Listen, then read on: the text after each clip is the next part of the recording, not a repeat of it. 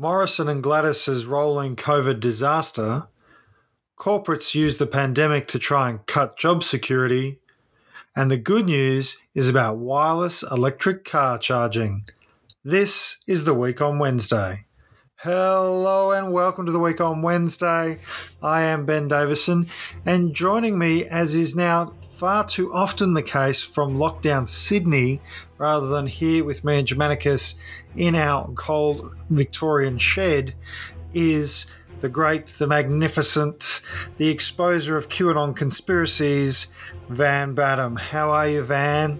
Well, as you know, Ben, I'm having quite the time. And a big thank you to the SES for coming out to deal with the collapsing rain-sodden roof problem last night. Just the cherry on top of my situation at the moment. Yes, indeed. People in New South Wales have been drenched, as has much of Victoria as well. And yeah, you sprung a leak last night.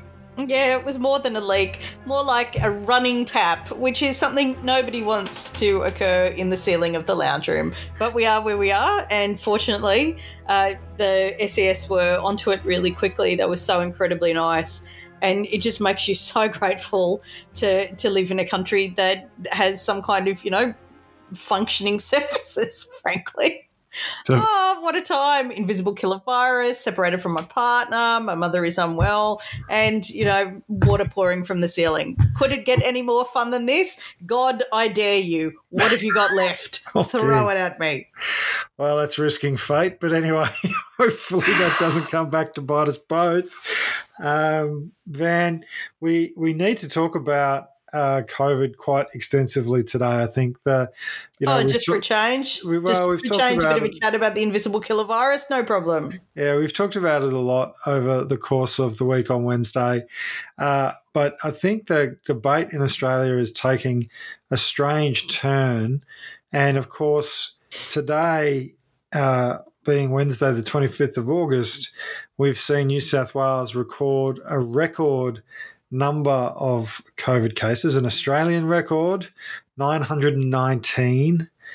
Predictions Gold standard performance from New South Wales. Well done. You've turned it into a competition, 919. Don't you ever, ever, ever, ever criticise the Andrews Labor government of Victoria ever again. Don't ever do it. And if anybody even tries that with me, yeah. The predictions are, let me finish. I know, I'm angry about it too, but let me finish, because the predictions are that cases will climb past 1,000, possibly past 1,200.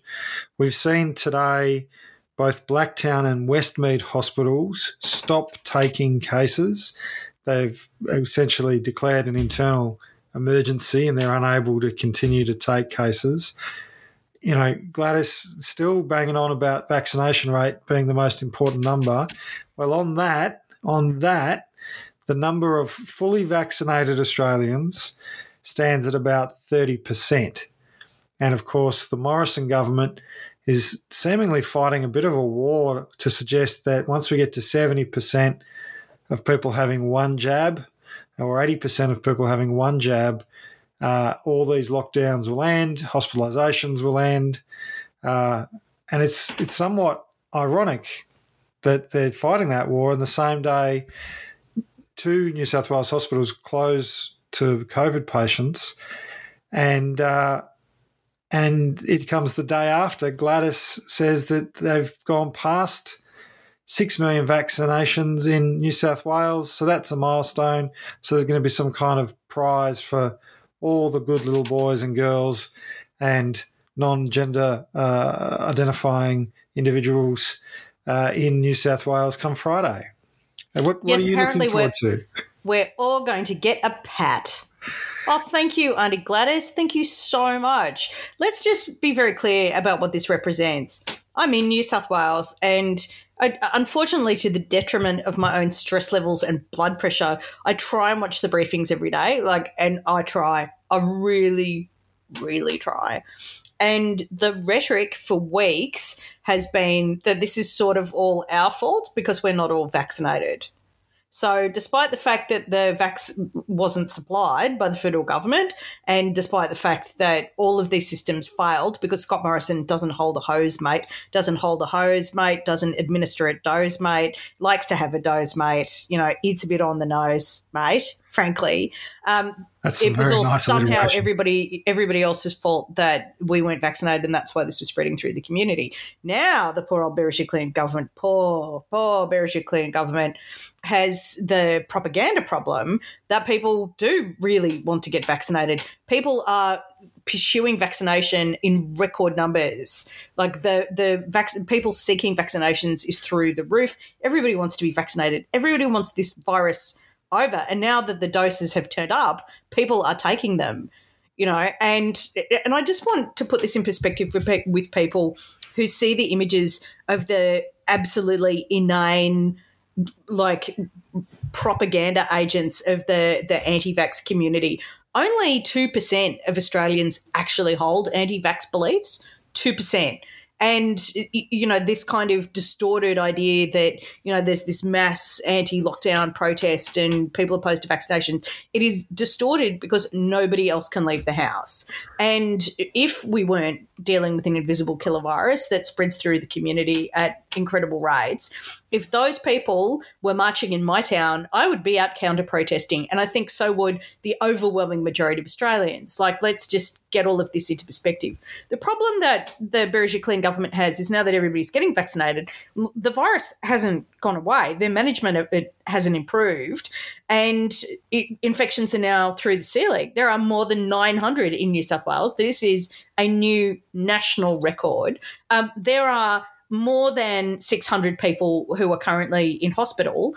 There are more than 100 people who are in intensive care. And you can't blame the situation on vaccine hesitancy anymore. No. You can't do that. You have to blame the situation on the total systems failure that has gripped New South Wales for months. Well, just on that, Van, Victoria opened up Pfizer for younger age groups today, and we saw that it crashed the system, a system which has been pretty heavily tested over the last 18 months, you have to say, but such is people's willingness to get vaccinated that they're crashing websites. People are standing in line for hours and hours to get tested, to get vaccinated.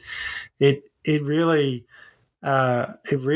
makes you wonder how Gladys and Morrison can stand up with a straight face and somehow suggest that it's everybody else's fault but theirs. Interesting on this, I think, is this reopening idea.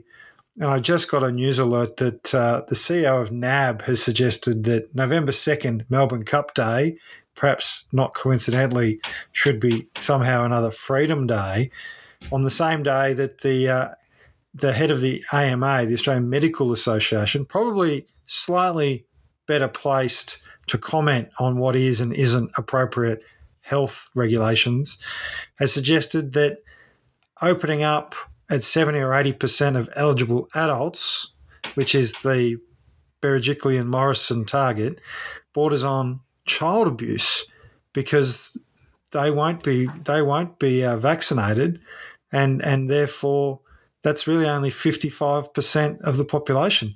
Have we completely devolved into political spin on something that is fundamentally a health issue? Yes, clearly we have.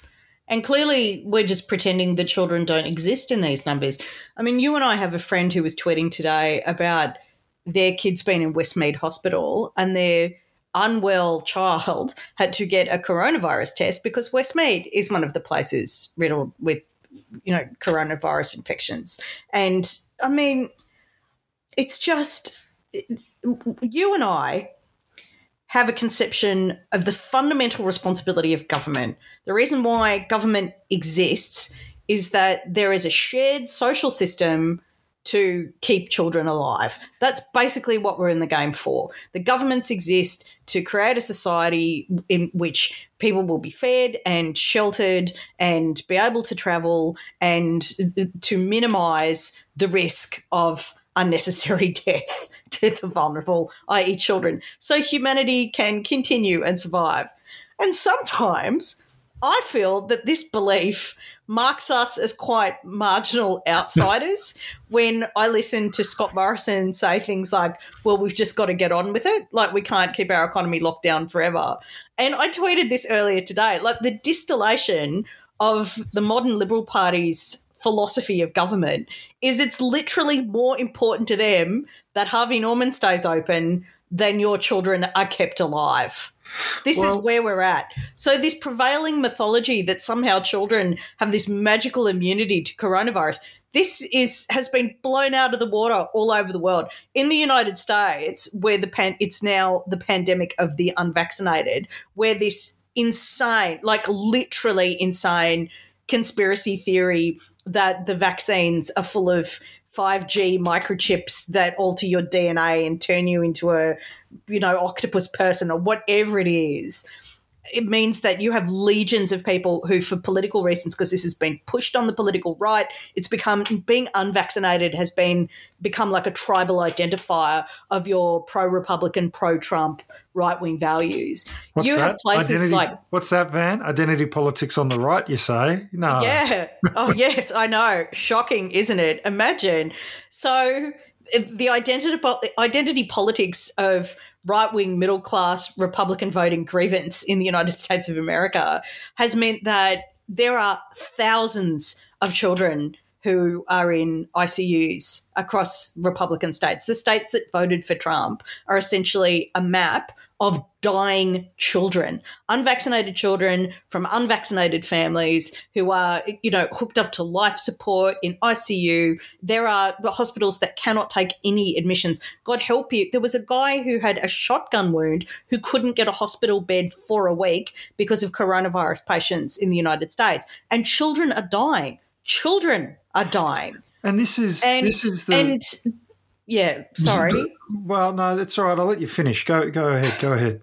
But we're in the same level of denial here. Just the only difference is the population of unvaccinated people. For Scott Morrison to seriously claim that it's just more important that we get the shops back open is the most depraved and insulting comment I've ever heard from Australian Prime Minister in my lifetime. And I lived through John Howard.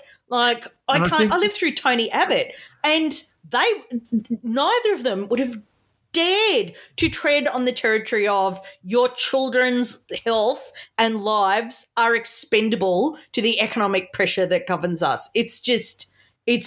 I'm done. I'm done, Ben. I am seriously done. I just don't even know. I don't know what country this is. I don't know what planet we're living on. I just don't get it. Van, I want to boil this down because you're absolutely right. And it is an unfathomable thing to think that a Prime Minister of Australia would manipulate the figures to suggest that it would be all right because it's just like the flu, and our kids get the flu all the time. And, there'd be some deaths, but it'd be like the flu. Well, this is from the Royal Australian College of GPs, these stats, right? Deaths from the flu in 2020 was 36. Now, the COVID restrictions were in place for much of 2020, and that was a big drop because the year before it was 902. Now, the year before that, it was only 148. In 2016, it was only 273. Now, the best case scenario kind of planning here in Morrison's plan has deaths from COVID, and remember, in our children, at about 1,300 or 1,400 children dying in the space of a year. So more children will die of COVID than total number of people die from the flu, according to the Royal Australian College of GPs. And we should also probably take into account the fact that the COVID restrictions have made an impact on flu deaths, and that's a good thing. That's actually a good thing. Over the course of a year and a half, we've saved maybe 1,000 people's lives who would have died from the flu, quite aside from COVID. this idea that somehow or another it's okay if children die in the same numbers as the total number of people who might die from the flu, I think has to be one of the most skewed sort of monetarist thinkings I could possibly imagine. Like it's such But a it's also it's just, like people die of the flu. Yes, in 1918, the last time there was a global pandemic, tens of millions of people died of the flu. Tens of millions of people. Like this is not just it happens kind of scenario. Yeah. It has fundamental effects on everybody who survives. It's like they're so devoid of human empathy that they would think that you can just sort of you can just create like a spreadsheet tab for deaths, and that's just, you've just got to live with it. What does it do to the parents who bury their children? How are they supposed to continue as productive members of society when they're nursing the world's most unconscionable form of grief? Like, what about communities that are absolutely wrecked by this? I don't know if people listening to this podcast are as obsessed with the madness in America as I am, but there was some incredible footage the other day about they were having a meeting in Tennessee where doctors and scientists came out to a school because the school wanted to mandate the wearing of masks because Tennessee obviously is a red state. Coronavirus is ripping through communities there, and the school board were like, we need a mask mandate. This is crazy. Yeah. And, of course, all the right-wing lunatics turned up and who didn't, by the way, have children at the school. No. And there was this incredible footage of a group of them surrounding the car of a doctor and screaming at them as the doctor was trying to leave the event and banging on the car, and it was completely unhinged. That school is currently closed. They don't have a mask mandate at that school as a result of that meeting because 4 of the teachers have died. And 153 of the children have coronavirus. Like you'd have to check the figures. Sorry, I'm quite emotional, but the school has closed because the school in this county that was having this decision has closed because of the level of sickness that has bedeviled it. And this is the kind of madness. Deaths don't happen in isolation. Illness doesn't happen in isolation. The long-term health impacts of COVID. Am I screaming into a void? Like every week I talk about heart damage, lung damage, impotency, people affected for life. There was an article on the ABC website today about people who'd contracted coronavirus in the wake of the Ruby Princess, and their lives have been different ever since. Well, I mean, the Ruby Princess is a good example, isn't it? Because fundamentally that was a massive, massive failure that was punted backwards and forwards between Gladys and ScoMo. And I believe, Van, there's actually an inquiry. There's been some findings about the Ruby Princess. Like we can start to draw back the veil a bit about who was responsible for what was 600 coronavirus cases and 28 deaths among the passengers and crew. And it's, of course, the source of a major outbreak, particularly in Melbourne, where people left the Ruby Princess and came back to Victoria, disembarked in Sydney and came back to Melbourne. So the Commonwealth Inspector General of Biosecurity has been doing a review of the Ruby Princess disaster, and they've found that the federal government of Scott Morrison were responsible for a total failure to deal with the Ruby Princess. The responsibility for processing the people who came off that boat was the Federal Agriculture Department, and they didn't even interview the sick passengers. They didn't do it. And the Inspector General is like, it's a scathing report. They allowed the passengers to disembark. They didn't interview them. They didn't even process their symptoms or get reports on their symptoms. Like it's 200 pages of just absolute incredulity that people knew this virus was happening. The intelligence was there. It had already started kicking off. They knew this boat had been in the vicinity of where these things were spreading, and 600 positive cases walked off the boat without an interview. Yes.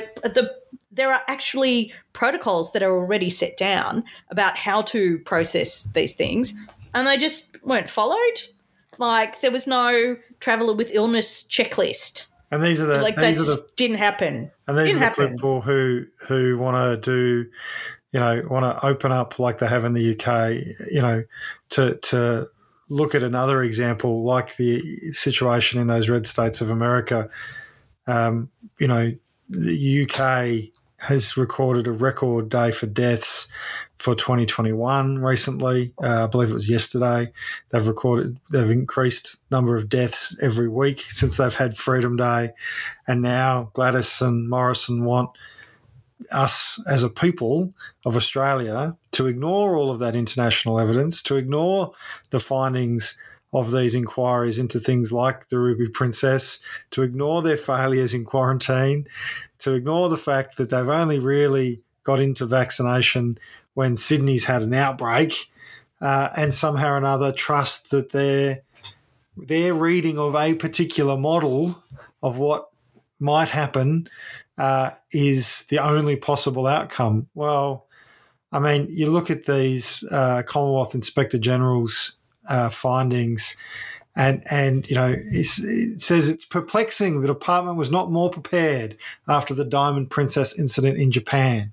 And if that failure to think about what's going on around the world in a global pandemic is still so prevalent in the thinking of the leadership of the Liberal Party in New South Wales, Morrison and Gladys, how can we possibly trust them to open up the country? We can't. And they didn't. And I want the country open. I want to see you. We're here talking about this as people. Are there two people who want the country open more than you and I? I think, quite frankly, from my indulgent, self-centered worldview, I do not think there are. I don't think anybody has wanted a border to come down more. Certainly in my experience. Oh my God, this is so hard. It's so hard, and it's not. We're not alone. We know there are people who are suffering in the worst possible way. Like, it's just so difficult. And yet, strangely enough, I love you, but I don't want to endanger their health of children to see you again. And I feel that's not what our relationship is about. And I feel exactly the same way. I think the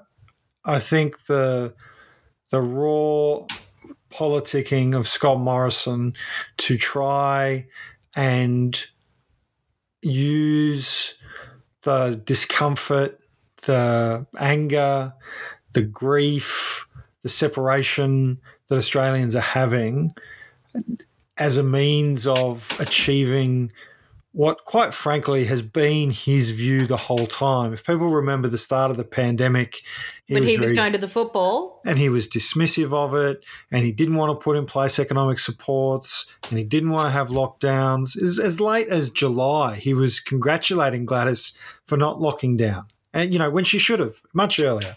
She should have much earlier. Out, they were backgrounding journalists saying, they were really angry that she didn't go to lockdown earlier.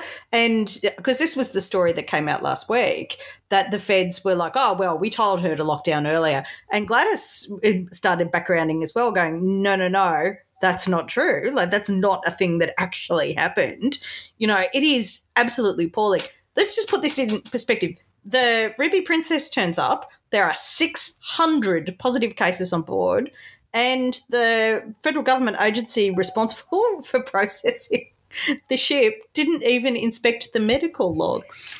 It's amazing. Look, I want to move on because, there's some other big news.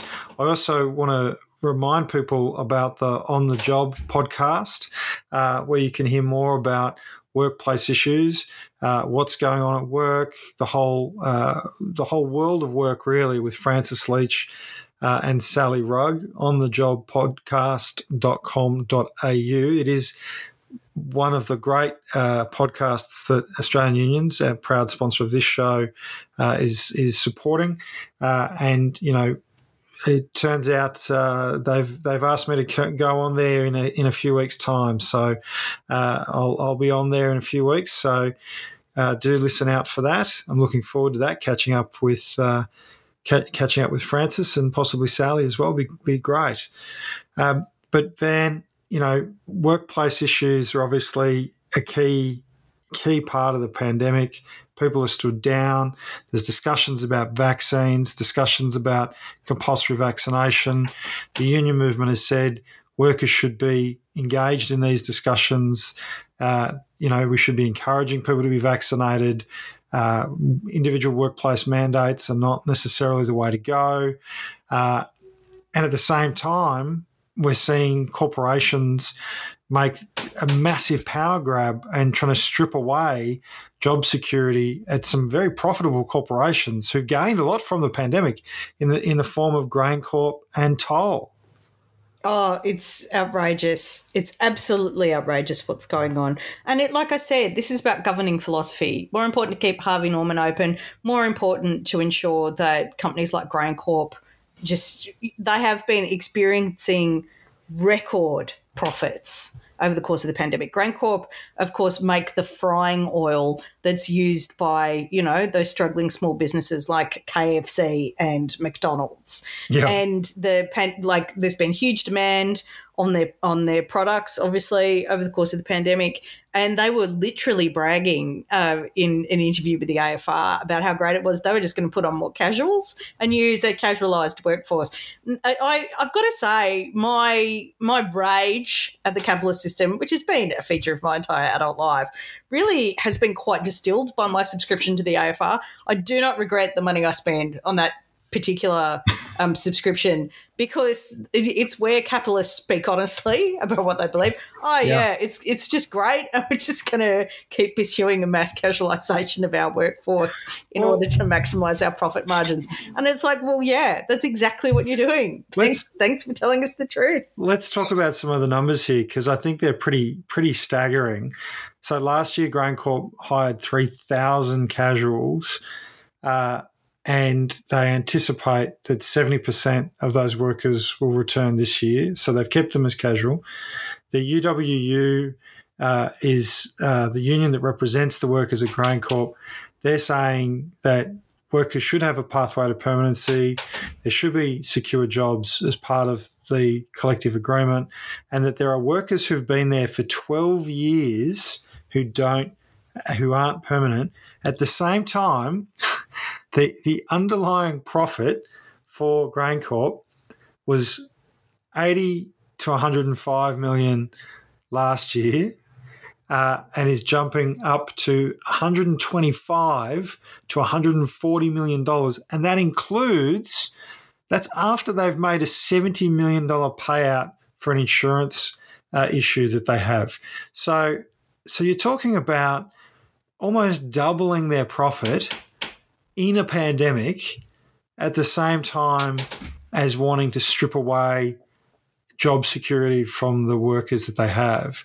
Like, these are thousands of Australian families who don't know from day to day, week to week, month to month, whether they'll have work for a corporation that is rolling in cash and bragging about it, as you say. What kind of government doesn't even address this issue? It's not even on the radar for someone like Morrison that this is what's going on. No. Well, why would it be? And this is the thing. If you want to know why Scott Morrison hasn't been more generous paying people to stay home over the course of the pandemic, it's because of things like GrainCorp and the fact that in that same interview in the AFR, they bragged about how many thousands of job applications they got for the jobs that they're putting on there.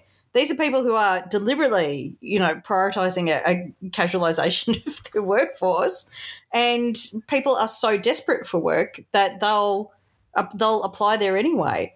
And that's the structural evil of the moment in time that we're in. The people are desperate for work. We know that underemployment is through the roof in Australia. Well, I think it's interesting. Nobody has ever seen anything like it. And Van, I think it's interesting at this point to mention that in this week's sitting of Parliament, the Nationals in Morrison's government pushed through an expansion of the temporary migrant worker visa program to essentially uncap it, so that essentially in agriculture now you can bring in as many temporary migrant workers as you like, who we know are more susceptible to exploitation, who are routinely and systemically sexually harassed, who are literally housed in dog boxes, and sometimes, multiple people in a room. When I say multiple, I mean 5 to 10 people in a room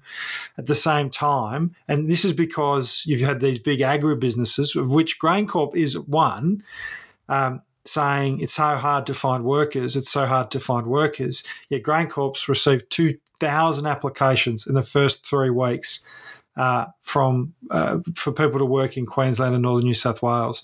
There is a real disconnect between the reality on the ground for working people and the way corporations and government are conspiring to keep wages low and job security non-existent.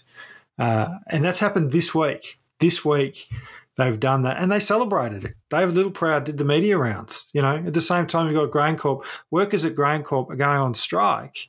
They're voting to go on strike. We're seeing the same thing with Toll Van. The truck drivers at Toll, of course, big company, lots of people ordering things to be delivered at home during the pandemic. Toll doing very well, thank you very much. Of course, they get a bit squeezed as well by the likes of Amazon and others, but still quite profitable. The workers there have already voted to go and take industrial action. They'll be doing that on Friday. During this week, we'll see Linfox truck drivers as well. Their agreement is up. Linfox, of course, delivers alcohol to supermarkets, among other locations. And let me tell you, the alcohol business has been booming, unfortunately, during the pandemic in some ways. And yet they're doing the same thing. They're wanting to remove job security, cut overtime, reduce wages. There's just a total disconnect between who's doing well out of the pandemic and the frontline workers who make our food, make the inputs into our food, our beverages, all those things are somehow expected to take cuts. It's outrageous. We need, but it's good to see. It's good to see that the workers are standing together in union at the UWU and with the TWU. They're taking action, and we've seen those workers win time and again during the pandemic when they've said, we're not going to put up with this. Yeah, these are companies that are making the GrainCorp hundreds of millions of dollars. That's why profit. should profit. And why should you be exploited? Like, there is no profit with, sorry to get all 19th century on everybody, but there is no profit without you. Your labour power, your productivity is what generates that profit for the company, and you should have a share in it. So absolute solidarity with everybody who's a UWU member who's going on strike at GrainCorp. You absolutely should. You deserve more than you're getting. This is absolutely appalling. It's unrestrained greed, and anybody who facilitates it is morally sickening, frankly.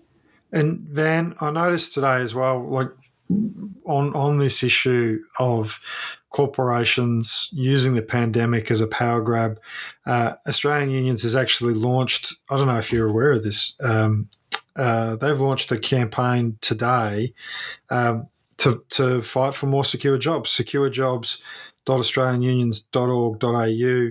I'm just getting this update through, and there are real stories there about workers in everything from aged care to electricians, to transport workers, to manufacturing workers. The sorts of jobs that for 100+ years in Australia we thought of as being permanent. That was part of the language in Australia. Oh, is that a permanent job or not? And I appreciate people don't necessarily all want a job for life, and that's not what we're talking about. What we're talking about is knowing day to day, week to week, month to month that you've got a job, that you can go into work, that you're going to get your paycheck if you do your job, and that the business isn't going to turf you out. If the business is doing well, you're doing well. That there's a relationship there. And that's really what I think the union movement is talking about, is that, as you say, these corporations need workers in order to function. This is not a random input. This is not a widget that they can just conjure up.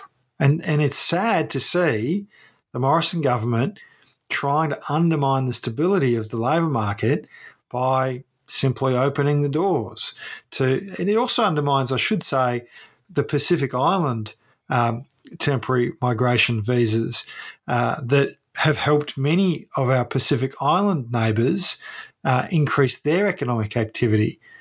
These are troubling times, and of course, the best thing you can do, as always, Van, is join a union.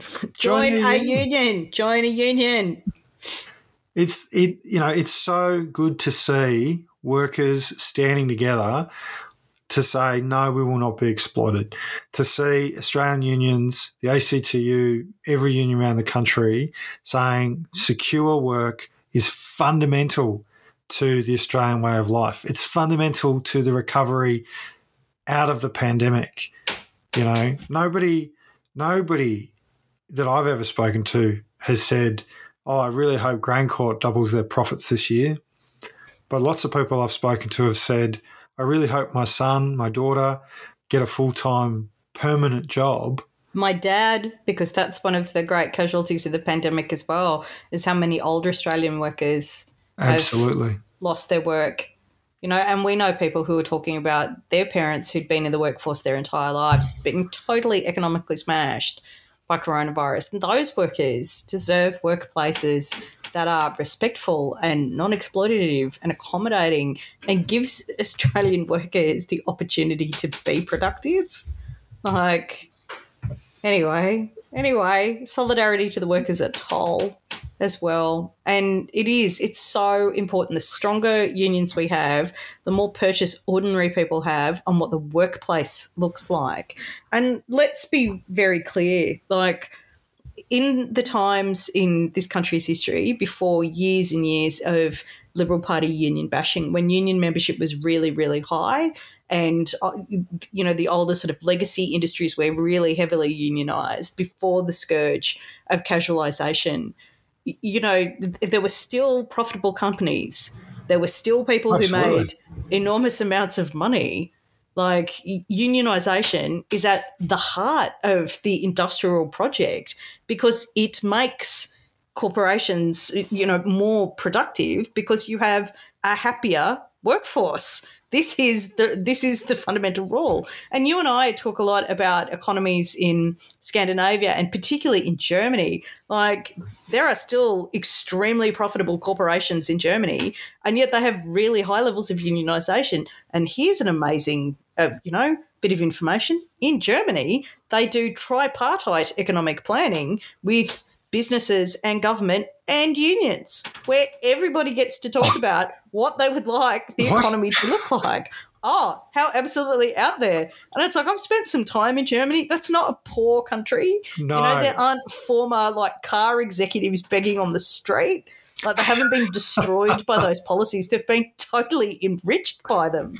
Yes. Anyone who's ever had to pay, for something Bosch or Mercedes or BMW or Audi or, Krups coffee something or other, or, anyone who's ever bought anything manufactured in Germany knows that it's incredibly good quality and you pay for it and the money is going to the workers as well as to obviously company profits. It's actually kind of how we want things to be, isn't it? High value, long lasting. You don't throw away a German made anything really. I just find it so funny. It's bloody unions, destroying innovation. And what about the poor entrepreneurs? And so Mercedes-Benz doesn't innovate. Oh, That's very interesting. What an interesting perspective. BMW, no innovation. No, absolutely not. Oh, well, my God. One of the ones that struck me, as you'd be aware, and as I'm sure some of our listeners will be aware, there's an election happening in Canada. And, of course, for much of the last 200 years, Canada and Australia have had very similar economic structures. And when I say structures, wheat and sheep and natural resource export, very similar economic structures, and culturally in many ways similar. Obviously some big pockets of difference with a large French-speaking population in parts of Canada. But overall, economically, very similar structure to Australia. The leader of the Conservative Party, and I've seen this video online. I checked to make sure it wasn't a deep fake, and sure enough, it wasn't. But the leader of the Conservative Party, Scott Morrison's opposite number in Canada, has done a video address where he talks about the importance of unions, the importance of workers having a seat at the table, and how his party will put workers on the boards of companies and require Canadian companies to have worker representation on their boards, and that unions are an important part of how the Canadian economy gets going again. This was, as I say, I had to double check it to make sure it wasn't a deep fake, because fundamentally that's a huge shift. We're not seeing much sign of that from Scott Morrison, I have to say. No, not really. But it comes on the back of a lot of activity by workers joining unions, the pandemic, making it difficult for Canadian companies to get workers to accept lower paying conditions. So, it can happen. You can get there. I mean, we had Menzies for a long number of years here, and you'd have to say, as bad as Menzies was on so many things, he was certainly better than the current bunch of Liberals when it comes to abandoning Australia to Japanese invasion during the Second World War. I mean, that was kind of the clincher. Yeah, no, I get that. I'm not I'm in no way an admirer of Menzies, Van. Selling pig iron to Japan at the time that they were invading China. The Pig Iron Bob posters were up in my office in the union. I'm from Wollongong, Benny, as well, and he'll always be Pig Iron Bob to us. But I do have to say that if I was comparing 1950s Menzies to 2020s Morrison, it's remarkable how far the Liberal Party have fallen when it comes to a sense of fairness. Not to say that Menzies was great. He wasn't. He was awful. But you've got to wonder. Morrison is an outlier now. Globally he's an outlier on so many issues. We know on climate he's an outlier. We know on the way he's treating the pandemic, he's an outlier. When it comes to comparison, abandoning our allies in Afghanistan, an outlier on that as well, as we've talked about. And clearly, if the Conservatives in Canada are to be believed, increasingly an outlier on the treatment of workers and unions. Let's be fair, though. I mean, because this is the thing. When Australia was considered globally as, and I'll use the gendered term here because this is what it was known as, a working man's paradise in the 1950s and 60s, this country where anyone could get an opportunity, subject to things like the White Australia policy, obviously, to gain a job and earn a decent living and have decent hours and job stability. And when we had really low employment, these were, of course, flow-on effects from the Curtin and Chifley governments of the 1940s that pursued full employment strategy, who went, there is no excuse for a government to abandon anybody to unemployment. If there's unemployment, we create jobs. We will build infrastructure that will make Australia more productive and more efficient. That was the economic philosophy. And it's never been disproved It has No. never, ever been disproved, that model. Everybody knows that various people clasp economic tracts as holy text, like Tim Wilson and The Completely Unhinged Capitalism and Freedom by Milton Friedman. The one I clutch is, of course, the white paper on full employment. That was the Curtin era document that meant that Australia had unemployment that never really went higher than 2%, which is frictional. You know, people changing jobs or dying or just new into the workforce for 40 years. Well, 30 years we had that system, 30 years. And Menzies didn't dismantle it. You know, the arch conservative, the icon of Australian conservatism, Menzies, part of the reason why he didn't was he couldn't, because unions were so strong. And Australians in unions had the political power to ensure that the economy actually created and extended opportunities for working people. So we could have a conservative government and not be completely abandoned to economic misery and exploitation, because that fundamental defence of the union movement was in place, no matter what the Conservatives did. And it positioned them to have to support a pro-worker agenda through sheer force of numbers. So if you are feeling like you're stuck at home, you're in lockdown, or you're feeling at risk because you're having to go to work and you're not feeling particularly safe when there's a pandemic, and you're wondering about how do you deal with this issue, you know, the Conservative government, and there may not be a worker-friendly government for some time, you make a government worker-friendly by joining your union. You create the circumstances in which they must be friendly towards you, your workmates, your colleagues, your co-workers. And you're right, as a citizen, to have children that do not unnecessarily get sacrificed to a virus. And you do that by joining your union. Go to australianunions.org.au/wow. That's WOW for the week on Wednesday. And to hear more about workplace issues, check out On the Job, the podcast of Australian unions with Francis Leach and Sally Rugg, onthejobpodcast.com.au. You can get that wherever you got this podcast from. You can also get On the Job, unless you've gone directly to our website. Wherever you get your podcasts, you'll be able to get that one as well. Van, I think that's actually a pretty upbeat note, because there's a lot there people can do to make positive change. But talking about positivity, there is some good news about electric vehicle charging and concrete. Oh my God, I love this. This is so amazing. Okay, so one of the issues with electric vehicles is obviously you've got to charge them. So how do we charge them most efficiently and effectively? How can we make that happen? Well, a German company, large number of union membership means they couldn't possibly innovate. So what an incredible coincidence that they have come up with in poor, heavily unionised Germany, this amazing technology where they're using a form of concrete that's wide and using magnetic fields to charge electric vehicles while they're driving on the concrete. That's amazing. That's amazing. It's just so great. And they've worked out how to do it without copper, because the price of copper has apparently gone through the roof at the moment during the pandemic. So they're using recycled ferrite and have worked out this charging system. It's incredible.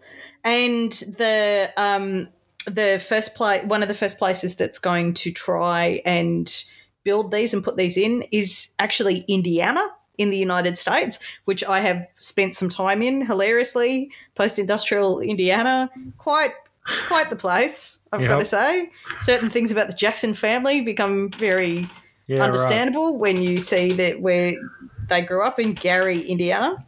So Indiana's full of freeways, obviously, because it links, it doesn't matter, let's not get into US geography, but they're going to put them in. And it's this is great news. I mean, some of the numbers here, like I'm just seeing achieve transmission efficiency of up to 95% and built at the standard road building installation cost. I mean, that's incredible. I'm hearing here that I'm reading here that Sweden has electric rails on some of its highways that allow the largest vehicles to charge, a bit like a tram in reverse, I guess. But, I'm seeing here Volkswagen and an Israeli firm. Obviously, Israel is one of those countries that has a extensive startup culture in its corporate world. They've rolled out a prototype 70 kilowatt hours of charging speed on a road between Brescia and Milan. This is amazing. And Siemens is unfolding a scaffolding of cables and wires above a 3-mile stretch of road outside Frankfurt that would allow cars to charge as though they were trams. Germanicus is excited by this, folks. This is everybody incredible. knows. If listeners to this podcast will know that sustainability solutions through transport is one of my many niche interests, and I just find this technology so exciting. So it's done by adding a coil, like a charging coil, in the undercarriage of the car. So the coil responds to the magnetic field generated underneath the concrete and through the concrete as the car is driving. It's amazing. And it means things like last week we spoke about all the electric vehicle charging stations that they're putting through essentially a tourist route up the west coast of Western Australia, which will be able to guide traffic into tourist towns and create economic opportunities. These are really complementary systems because obviously, the entire length of Western Australia, repaving that with this kind of concrete technology. That would be difficult. We use these things complementarily, and we end up with these amazing carbon savings and these incredible innovative opportunities to build a future which is based on clean energy. And it's incredible. Like I'm so excited about electric vehicle charging, concrete freeways, but I genuinely am. Like it gives me hope that this poor beleaguered planet isn't utterly, totally doomed.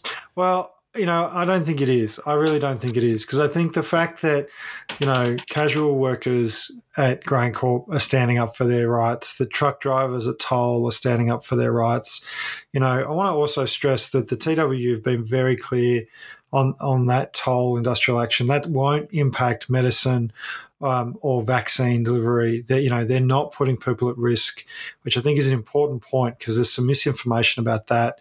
There is a lot of hope, I think. You look at what people are doing in terms of making our way of life more sustainable and improving our way of life, improving the way we live. That's what it's about. It's not about making our lives worse or miserable or more backward in some way. It's about how do we improve the way we live our lives and make sure that there are lives to be lived in generations to come. I got a lot of hope. I got a lot of hope in this planet. I got a lot of hope in the people of Australia and the world, Van. I think you do too, deep down. Yeah, I do. I have a lot of faith in Australians. I do. And that's what keeps me going. When things get really bleak, I see just ordinary people going, yeah, no, we're not doing this. And that does give me hope, I've got to say. It really does. I think that's a very good note to end the week on Wednesday for this week, on a day which you'd be forgiven for feeling blue and bleak, given some of the news. Given I'm trapped in New South Wales and there are hundreds of people in hospital and people dying alone in their homes. And, yeah, look, guys, I do apologise for my slightly snarky tone, but every conversation I've had with people today, people are in much the same place. Like, it's hard. We are going through a hard thing. But our priority as a people is to keep our children alive. And if we're all doing that, we've got hope. We do have hope. Absolutely. So thank you so much for listening to The Week on Wednesday, for tuning in to the Weekend Wrap every Sunday afternoon and evening. Don't forget to check out the other Australian Unions podcast, the official Australian Unions podcast, On the Job, with Francis Leach and Sally Rugg.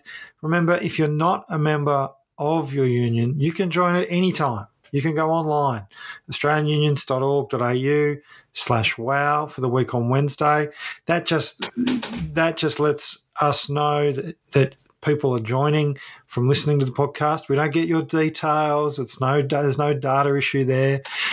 It really is just so that we get the warm, fuzzy feeling of knowing that people who listen to our podcast do take that step, and congratulations to everybody who has joined after listening to the week on Wednesday. We know that many, many, many people have joined. Don't forget to check out, as I say, that new Secure Jobs campaign, securejobs.australianunions.org.au, because there's lots going on. The pandemic is not the only news in this country. We do have to keep our children safe. We do have to keep each other safe. And Van, please do stay safe in Sydney. Do stay safe with your mum, and I hope your mum stays safe as well. I miss you very much. Dominicus Let's misses you. just hope the roof doesn't fall in. I feel like that should be Morrison's next political slogan. I miss you so much. And literally yesterday when I was standing in the lounge room with the water pouring from the ceiling, going, this is war zone level kind of stuff.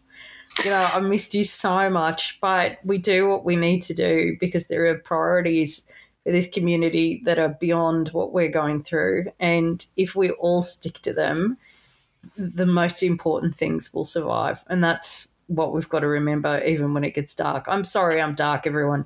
It's just been a very difficult 24 hours. Yeah. Well,